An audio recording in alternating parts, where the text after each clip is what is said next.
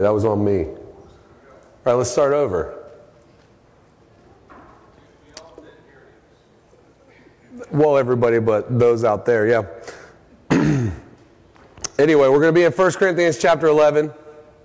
So if you want to go ahead and turn and get there, that'd be good. Let's pray before we start. Father God, we come before you, Lord. We're grateful for this time. We're grateful for the family that you've given us here at North Brevard, for this part of the body. It's represented in your Son, Jesus, who's the head. Father, I just pray tonight as we look through the letter to the Church of Corinth from Paul, God, that we think about it deeply, that we think about the ramifications that are prevalent and not just cultural. Father, and that we are not afraid to share. This is a difficult passage.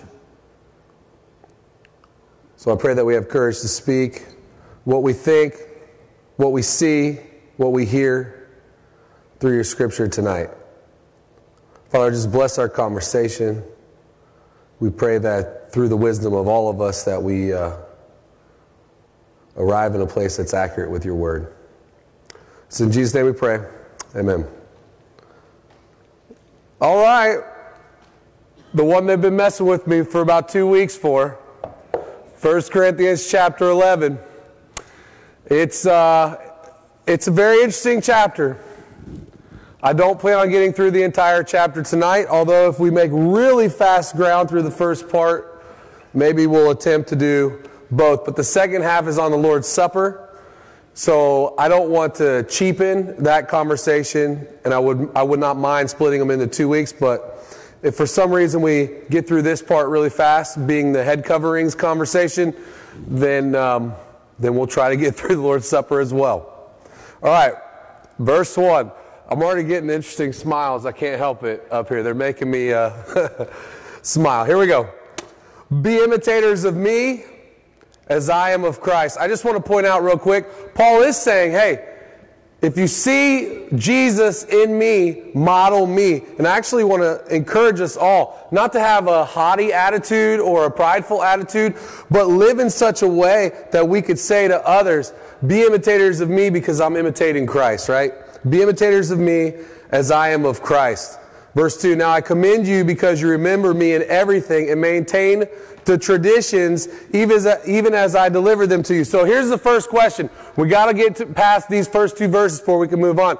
Is Paul being serious or sarcastic in verse 2? Interesting question, right? He spent a lot of the letter telling the Church of Corinth how good they've been doing at everything. Is that what we've been reading? I don't think so. Yeah.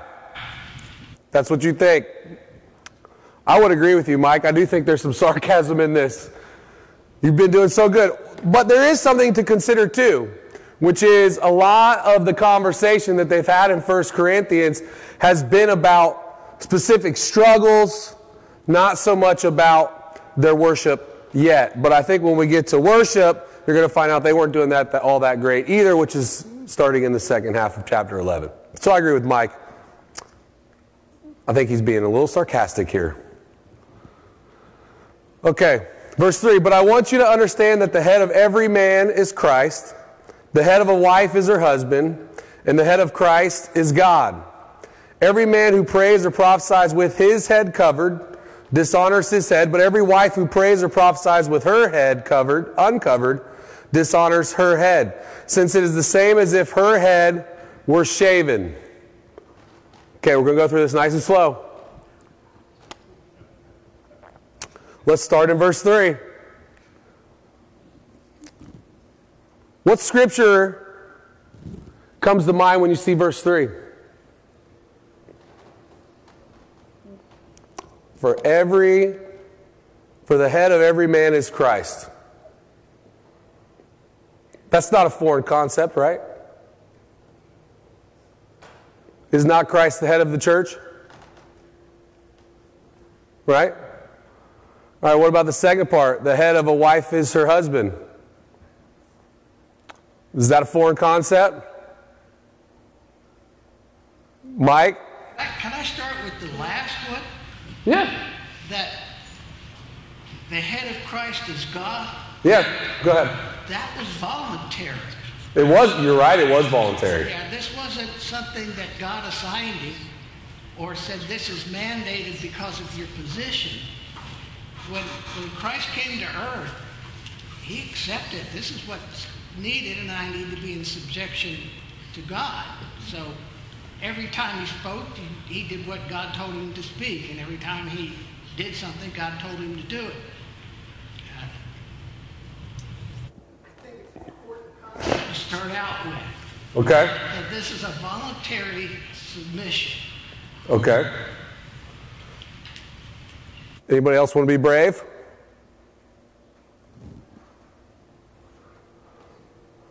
So I think when we're talking about heads, we think of authority, and I think that sometimes with authority, we have to discuss the idea of roles. And I think also when you deal with roles, you have to discuss the idea of equality, right? And this is a big, big issue in our culture, which is why this conversation is going to be more uncomfortable for us to have than it might have been for even Paul to have when he wrote the letter, okay?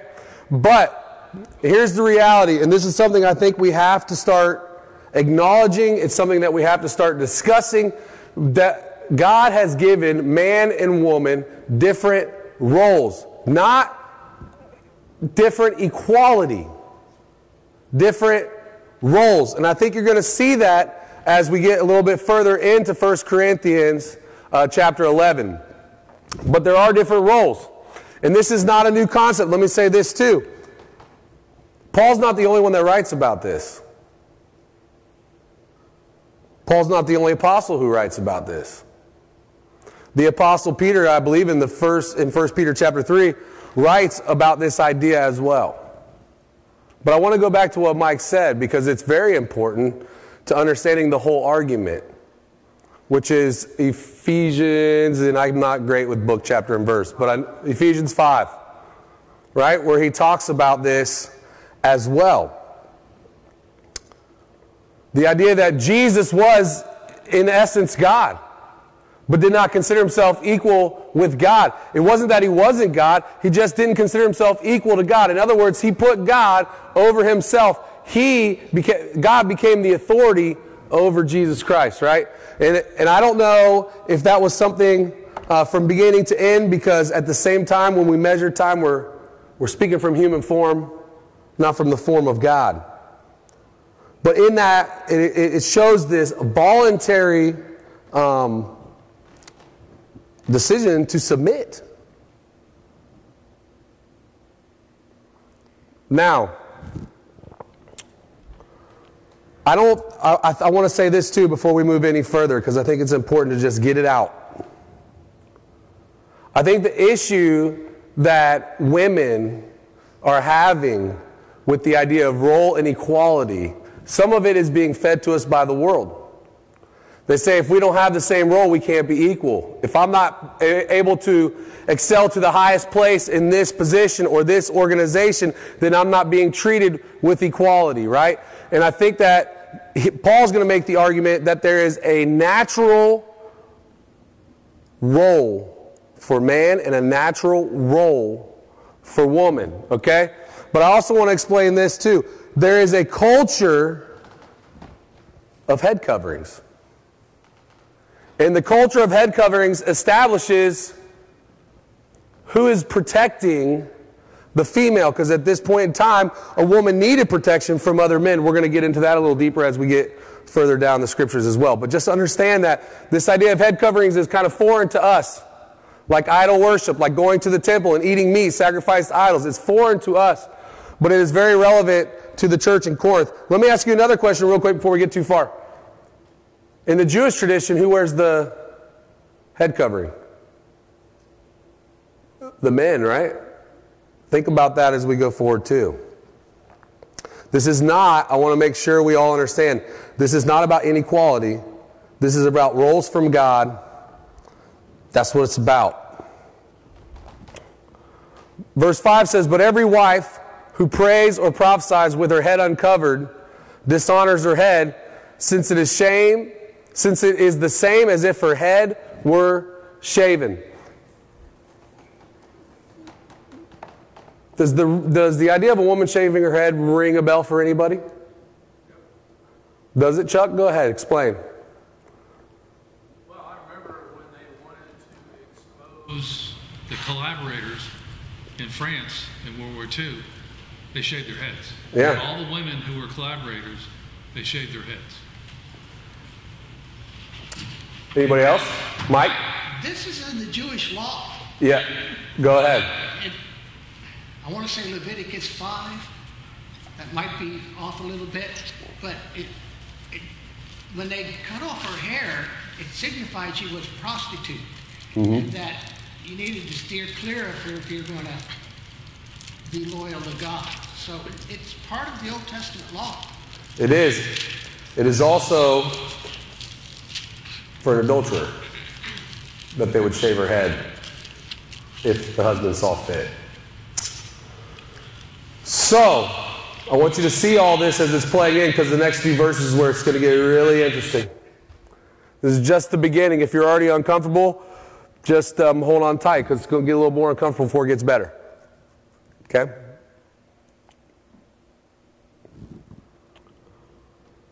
For if a wife will not cover her head, then she should cut her hair short. But since it is disgraceful for a wife to cut off her hair or shave her head, let her cover her head. For a man ought not to cover his head, since he is the image of the glory of God. But woman is the glory of man. For man was not made for woman, but woman for man. Neither was man created for woman, but woman for man. Any scriptures ringing a bell on this? Where's Paul coming from? Genesis. Yeah, he's coming from Genesis. What specifically? It was made because it wasn't good for Adam to be alone. So he fashions Eve so that some of Adam's shortcomings are taken care of. So, to me, this is a very important time to talk about the idea that man was made in a perfect creation and wasn't complete without woman. God saw that. Not only did God see that, man saw that and recognized that in himself. Okay? And I want to point that out because I think that there is some deception going on when we take roles and we conflate them with equality and say, I have to do the exact same thing and be the exact same thing in order for us to have true equality.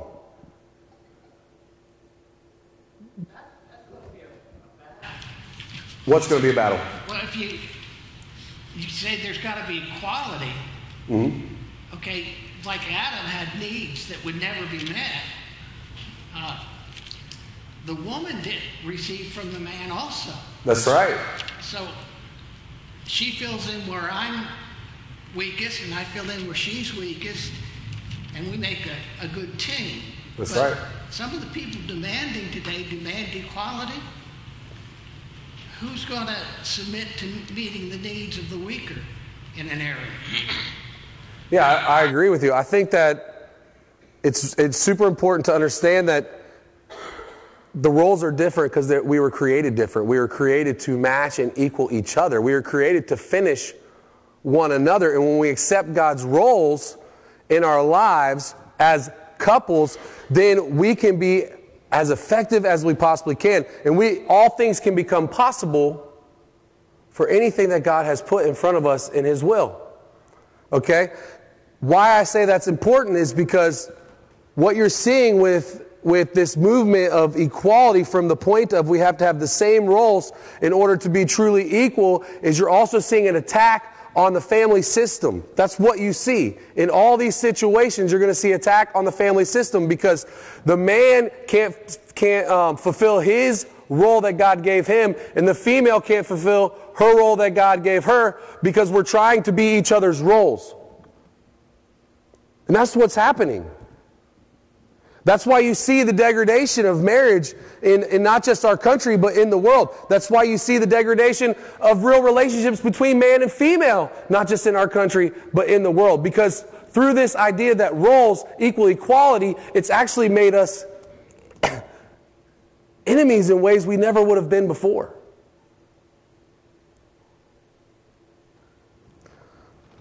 So one of the common things back before, you had quite the amount of security that you have now, especially living in a culture like the United States of America, where you have potentially more freedom than anywhere else in the world, and more security whether you're male or female, more individual rights, more equality. Before those times, well, let me explain it like this. When we were in college, me and Amy had just got married, and I was playing soccer at a faraway college, and I didn't get home till late at night. And when I got home, I'm not sure if I've ever shared this story with you guys or not. I probably have. Been here for a little while. When I got home, there were pots all over the floor. And I thought, what in the world is going on? Like my whole kitchen was spread out through the floor. And I'm exaggerating a little bit. I don't want you to think it was that nasty. But there were pots everywhere. And I woke Amy up and I said, why do you have pot? There were bugs under every pot. And she could put the pot on it, but she could not kill the bug. Okay? And I know that might seem silly to some of you, but that's still the case today. My wife would expect if I'm not home, Nathan or Tyler better get the lizard, better get the wasp, better get the spider, better get the cockroach, because she's going the other way. See, we accept that role. I understand that if something comes to harm my wife or my family, I am expected to be the protector. I accept that role. Nor would I ever ask her to be the one and me go running in the corner. Although I've definitely seen grown men chasing rats, jumping up on beds with brooms in their hands, just so happened to be her dad. Right? But we were expected to get that rat out too at the place we were staying. So there are roles. Let me give you another one that he is going to bring up in a very clever way later when he gets back to this idea of, in God, we are equal. No matter how much they want to argue this, and I'm talking about the world. Again, just remember, everything that we're living in now, I can almost show you somewhere in the Bible where this has already been happening. This has already been pushed on the world. They have already tried to put all this stuff out before. It's not new.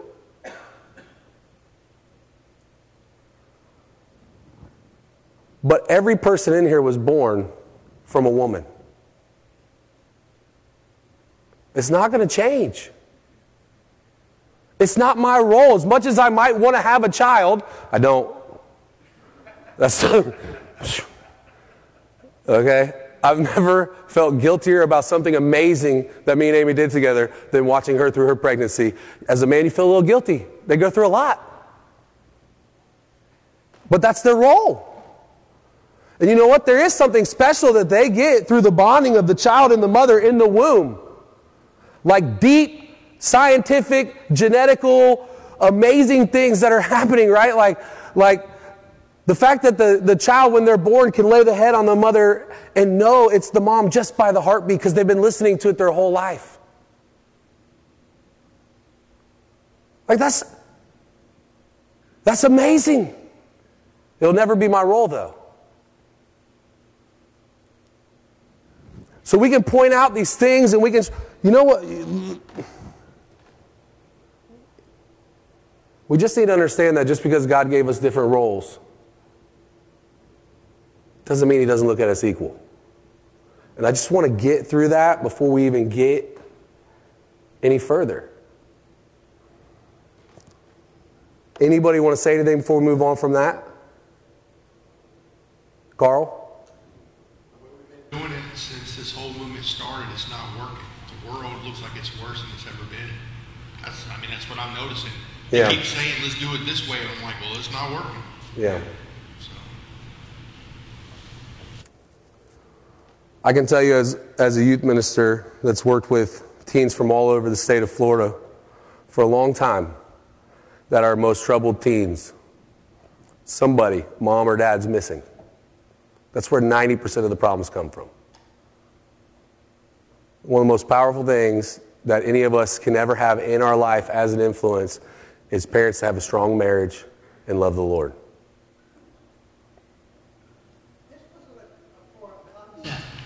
Okay. The Greeks did it. The Romans did it. I mean, it was a common thing. And the Jewish people picked it up. But then when you come across how they're going to shave their heads and et cetera, it's a rebellion against society as a whole. Okay. Well, we should talk about the shaved head idea. Now, I could show you, and I can't because I don't have all the rights to every picture on the internet. Okay? And that's one of the difficulties we face with streaming things. All right? But I could show you all the different artifacts that would support the fact that, one, let's get back into head coverings real quick, that head coverings were very, very, very important part of the 1st and 2nd century after Jesus dies, okay, in culture, that women wore head coverings pretty much all the time in one shape or another. It doesn't necessarily have to be a hat. It could be a veil. It doesn't have to be a veil. It could be things in your hair that kind of shade you, or I don't know. You'd have to see all the pictures.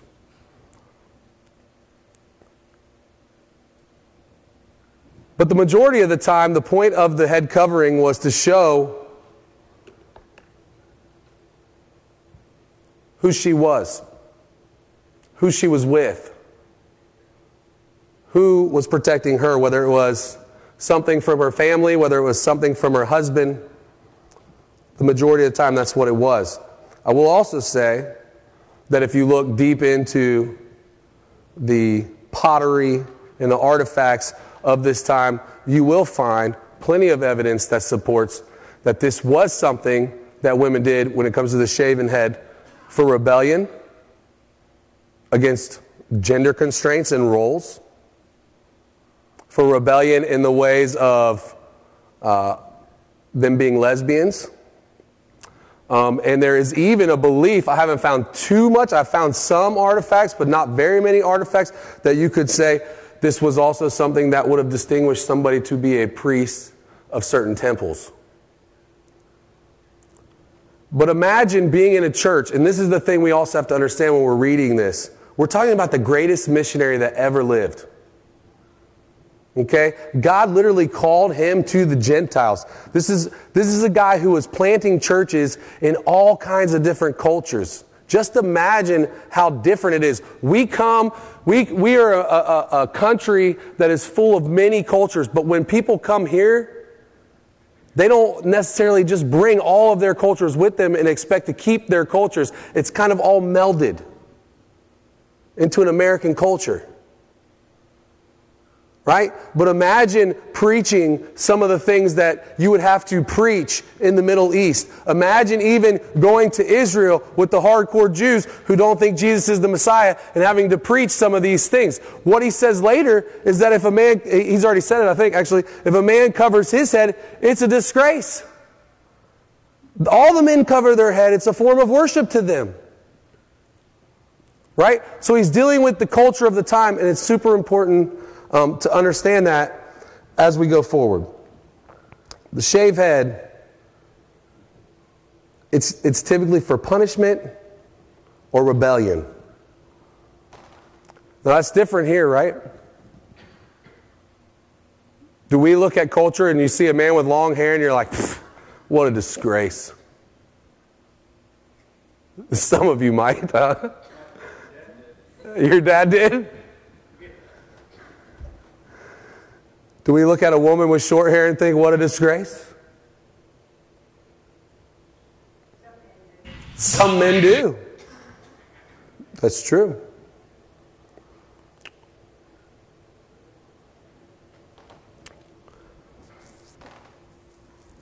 Let me ask you another question before we move on.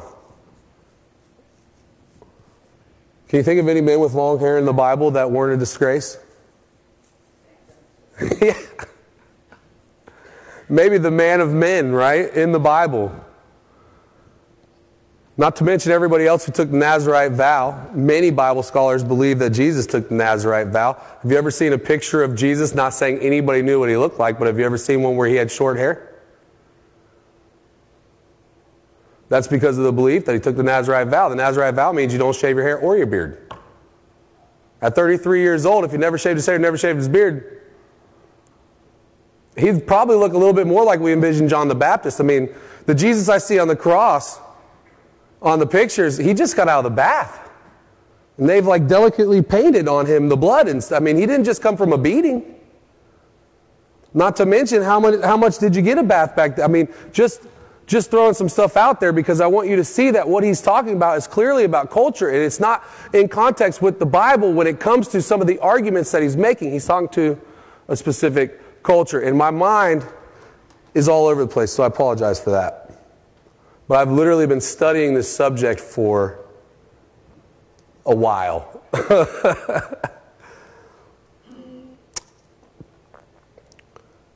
So verse 10. That is why a wife ought to have a symbol of authority on her head because of the angels. Now this, I'm going to tell you, verse 10, I have a hard time making sense of. Okay? But we're going to come back to that in a minute. Nevertheless, in the Lord, look at this, because this is where he answers the whole thing. He's brought this cultural argument in because the church is obviously arguing about something going on in their culture, right? Nevertheless, in the Lord, woman is not independent of man, nor man of woman. For as woman was made from man, so man is now born of woman. Remember, we just discussed that. And all things are from God. Never mistake that. God does not look at woman and think she's less than man. He's given us roles. The reason why woman might feel less than man is because man hasn't been doing a very good job of loving their wives like Christ loved the church. Men have not done a good job at times of being the men of God that are deserving of the respect that a woman should follow. These are realities. These are realities. So, anybody want to say anything or add anything or get me out of trouble if I've gotten in any? No, you're not going to help me? You're just going to have me sit up here. Okay. I'll add something. Like I said, I always have the commentary window open or whatever, Kaufman's commentary. He said time and time again they've added words in some of these sections. The translators have added kind of a new meaning. But in this verse, for instance, verse 10, he says to take out the symbol of. So that is why a wife ought to have authority on her head. Yeah. It goes along with what you're saying. If you just take out a couple symbols, you don't look at that. It's the authority of who you are and what you're trying to represent. I want to say this too. A lot of times we look at this as well, let me say it this way. I don't know if we do, but I think the world will use this type of scripture against us. Okay? And I want you to understand that part of what the church is dealing with, and maybe even more so in Corinth, which is why it comes out in this letter, is you have a church under a new covenant where man and woman are equal. This is foreign in the world in this time frame. This is something many of us, in one way, shape, or form, maybe not when we were first born, maybe halfway through our life, I don't know when. But I can tell you in my life, I've never lived in a culture, being America, where I felt like my mother was less than my father. And I can tell you that in spiritual studies that have been done by many different groups, that the number one spiritual influence in almost every child's life is their mother. So I doubt many of those kids are looking at their mother less than their father. or they wouldn't have put that their mother was their number one influence. I want to go back, though, because, let me see where.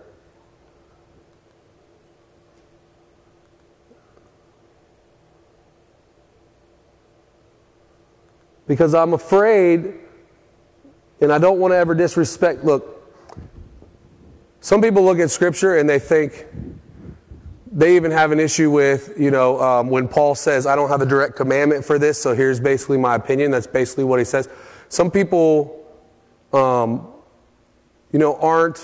okay with that being opinion. Because it made it into the Bible, so to speak, because it made it into the leather, it's no longer opinion, it's from God. I don't necessarily agree with that, but I try to respect everybody's opinions.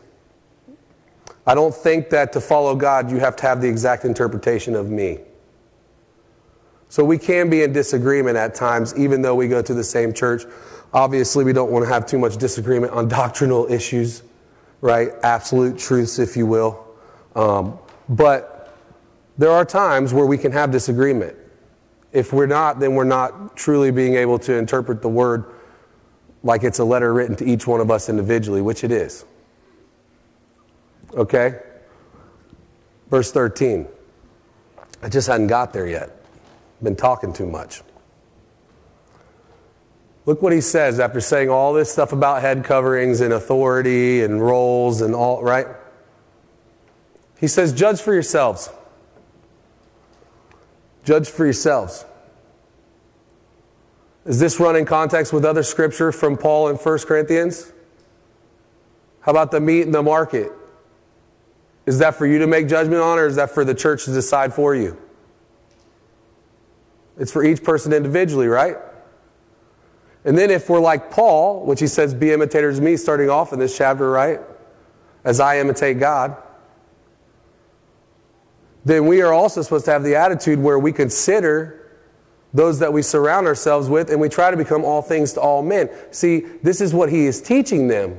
And this is why I started off by telling you guys that the study of 1 Corinthians is about the culture of the church.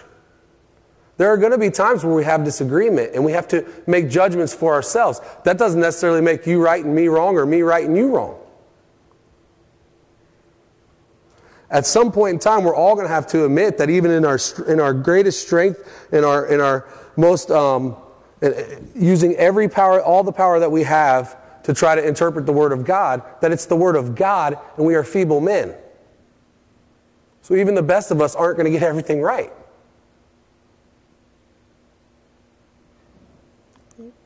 Mike? I had a wedding in Pittsburgh, and the couple had dated for 3.5 years. And she came to me and she says, I can't go through with the wedding.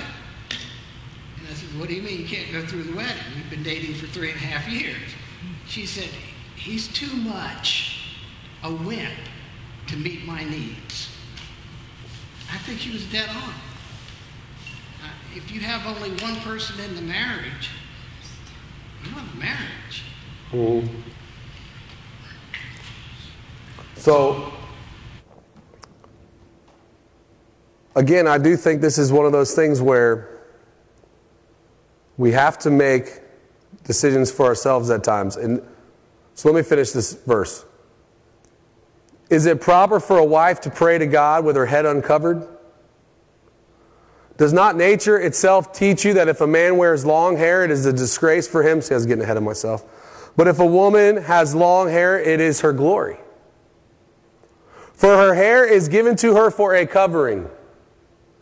If anyone is inclined to be contentious, we have no such practice, nor do the churches of God. So I want to say this too.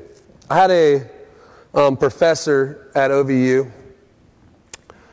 His name was Dr. Terry. He was the one I respected absolutely the most. His Bible knowledge was incredible. His character was impeccable. Just opened his house to us. Shared a lot of love in his family with us.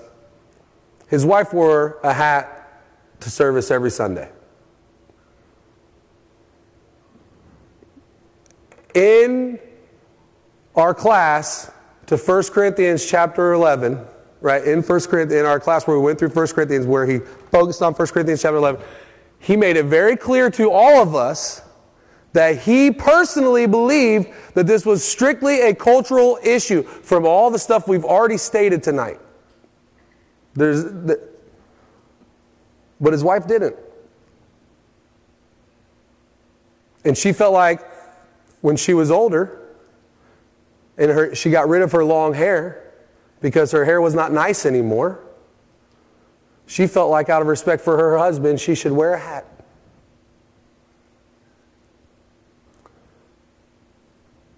If that's what you want to do, do it. If that's how you look at this scripture and you think you need to because you've gotten older and you're wearing your hair short, then do it. You know the Church of Christ was actually known 50 years ago because we had hats hanging in all of our backs where. Go ahead. Well, you know, I'm a military brat. Worshipped all over the United States, and several places that we worshipped, they believed that women should wear hats. And we usually did not continue to worship there. Dad would find another congregation because he felt that was legalism, and the Bible doesn't teach that. Because if you go overseas to another country, you have a whole different set of cultural things. He didn't disrupt the congregation because they believed that. He just went to another Church of Christ. Yeah. Or we started one because we had.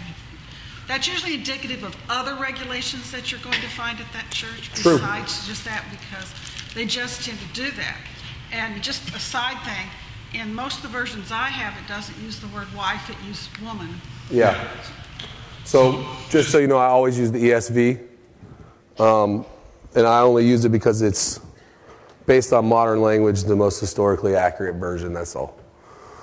Doesn't mean they don't make mistakes. They all make mistakes. Yeah. Okay, if you're not married, none of this applies to you. Yeah, no, I don't. I think he was talking about it in general, from the cultural aspect. And yeah, I agree with you that, to me, if I were to take the approach of every woman needed to go back and get a hat, so we have to be careful. Let me say it this way too, because legalism is a super important concept that we definitely are going to have to spend some time talking on, where we pretend like everything is just black and white and there is nothing that deals with culture, and that everything is book, line, and verse, and there's no discernment in it. There are plenty of people that I've come across in my life where they think every single question is black and white. And I take them to the meat sacrifice to idols, and they don't know what to do with that typically, because in their diagram where everything is black and white, they can't imagine a world where to somebody it's okay and to somebody else it's not. And guess what? Under the umbrella of God, it's okay. Okay? Legalism is dangerous, because here's what legalism does. And I've seen it. I've lived through it. I've experienced it in good relationships, in bad relationships. I've seen it in good churches, in bad churches. I should say healthy and unhealthy churches, because I don't mean bad churches. You know what I'm saying? The problem with legalism is my interpretation becomes the Word of God. Therefore, the way I read the Bible becomes the actual God that I serve. And how is that any different than me serving myself? The problem with legalism is, why do I need anybody else? Why did God give me a church of people that were going to have different ideas if I could find all the right ideas, if everything was so black and white that I could come up with every answer? Why do I need y'all? The problem with legalism is we get to the point to where we're the only church that does the interpretation that we've all settled on, and therefore every other church out there isn't the church. Well, who has the right to say that except for Jesus Christ? The problem with legalism is, again, that if you don't agree with my interpretation, then you just haven't read the Bible enough to be where I'm at, or you just don't have a good enough relationship with God to be able to interpret the Word the way I do. I could go on and on. And that's why I would say to you, if this is your opinion and you think you need to wear a head covering, I'm going to reference you to the meat sacrificed to idols and say, if that's where you come away from this conversation in 1 Corinthians chapter 11, by all means start wearing hats. I will be the last person to judge you. But if my wife gets a short haircut tomorrow, I'm not going to force her to wear a hat. That's me.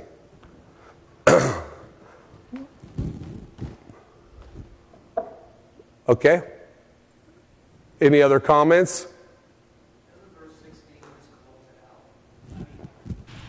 Maybe I'm reading it wrong. It says, we have no such practice. Is the practice being contentious, or is the practice what he's been talking about all along? Okay, so I'm glad that you brought that up. And Paul, I'm coming to you next. I'm glad that you brought that up because it's very interesting. I thought this was very plainly exactly what you read is what I read. But as I studied this more, there are people who believe exactly the way we read it, and then there's people who believe that what Paul is saying is that, hey, in other places where this is part of the culture, they're not even arguing about it, they're just doing it. All through the church. What I read is, y'all are the only ones arguing about it. That's what I read. I've been wrong before, probably be wrong again.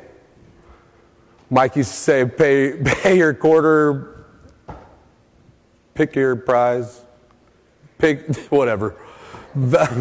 It's not my saying, it's his. I know it started with something like that, and I knew exactly what he meant by it. Let me go to Paul real quick. There's another cultural aspect to this passage.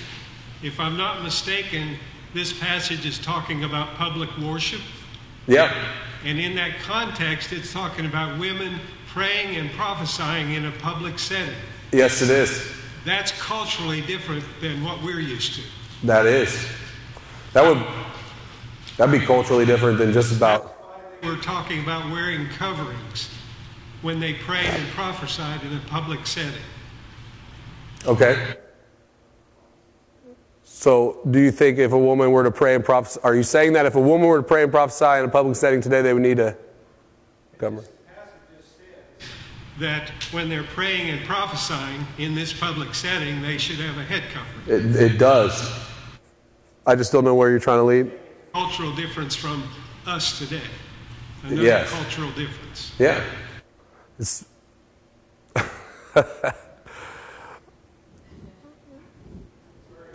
No, you're good. Yeah. Well, since he said it, I guess we can go back and just look at what he was saying there. I was kind of shocked nobody brought it out. But since he brought it up, we can read it together. Thanks, Paul. It says, every man who prays and prophesies with his head covered dishonors his head, but every wife who prays and prophesies with her head uncovered dishonors her head, since it is the same as her head were shaven. What Paul's pointing out to you is that that's in New Testament worship. He said it, and so does the Bible. Right? Yeah. Going back to that equality thing. Go ahead, Mike. He's kind of deep usually. His name's Poole, and he interprets it just like Paul told you. He didn't use the big words, but Paul was right on. Well, I think it's important to understand, since we're discussing this, that with that being the case, there's still a role.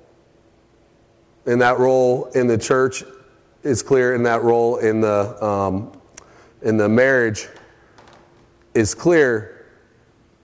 And we can have a discussion on women's roles on another night, okay?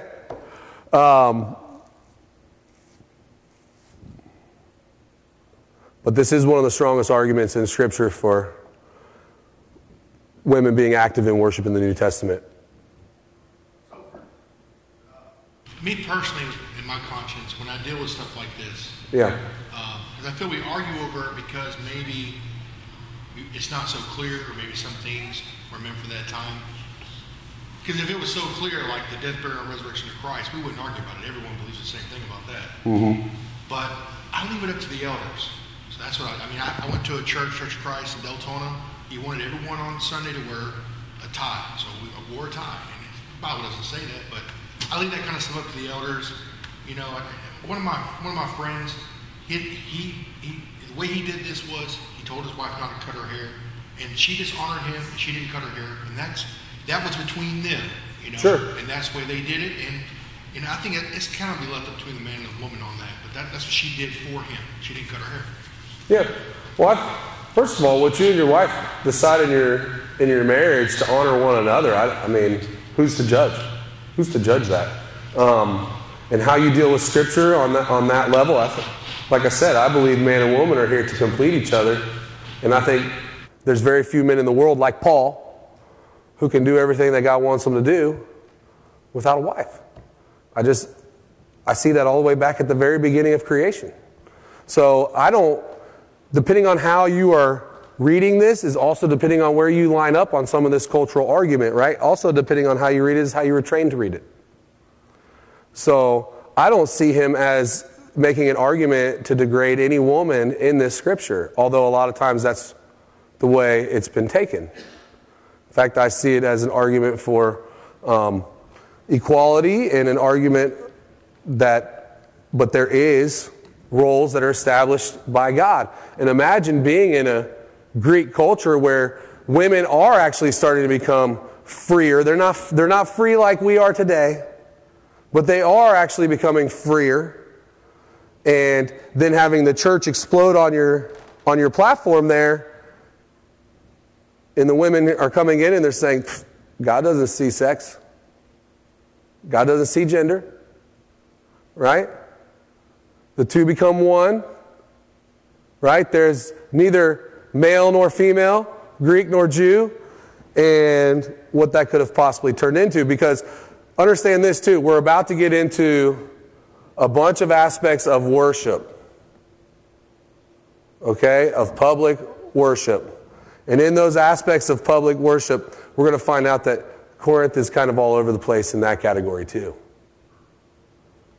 So, I agree with you, Carl, that every church has an eldership for a reason, and there are certain things that we have to just follow what our elders decide and back them. And if we can't follow our elders, we should probably find another church rather than create a problem and a division and a faction in your own. Okay? Anybody else?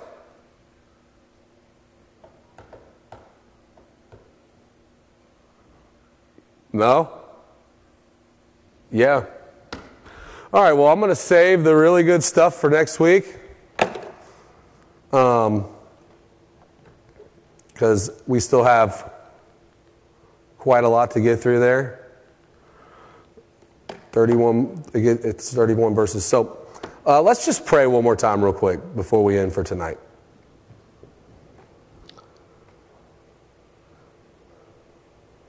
God, we come before you and we're humbled by your word. Lord, there's so much to consider. We certainly don't want to bow down to our culture, but we also want to be biblical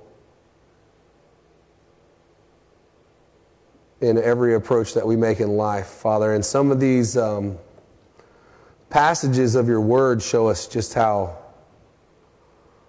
feeble we are, just how tough it is to navigate even just the truth of your word, the truth that you represent in the world. I just can't imagine everything that Paul went through as he went church planting in all these different cultures with all these different customs and traditions. I can't imagine the difficulties that came up between personal opinions and interpretations of Scripture. And then I also realized that this first generation, And even into some of the second generation didn't even have your scriptures written down for them to look at. They were just passed on through mouth until the letters were written. But even when the letters were written, they were not mass-produced right away, and they weren't into public circulation. God, I'm grateful for your word. I don't always understand every part of it. I don't always even know how to interpret all of it. God, I know it's from you, and I trust you.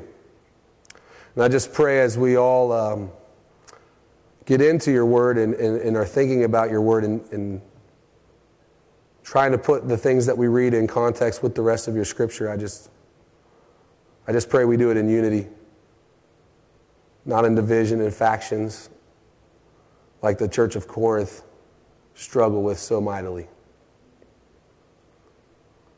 Father, we thank you for your Son, for the blood on the cross that was shed to give us grace and mercy, because the gift's too good to earn, and what we deserve, you took upon yourself.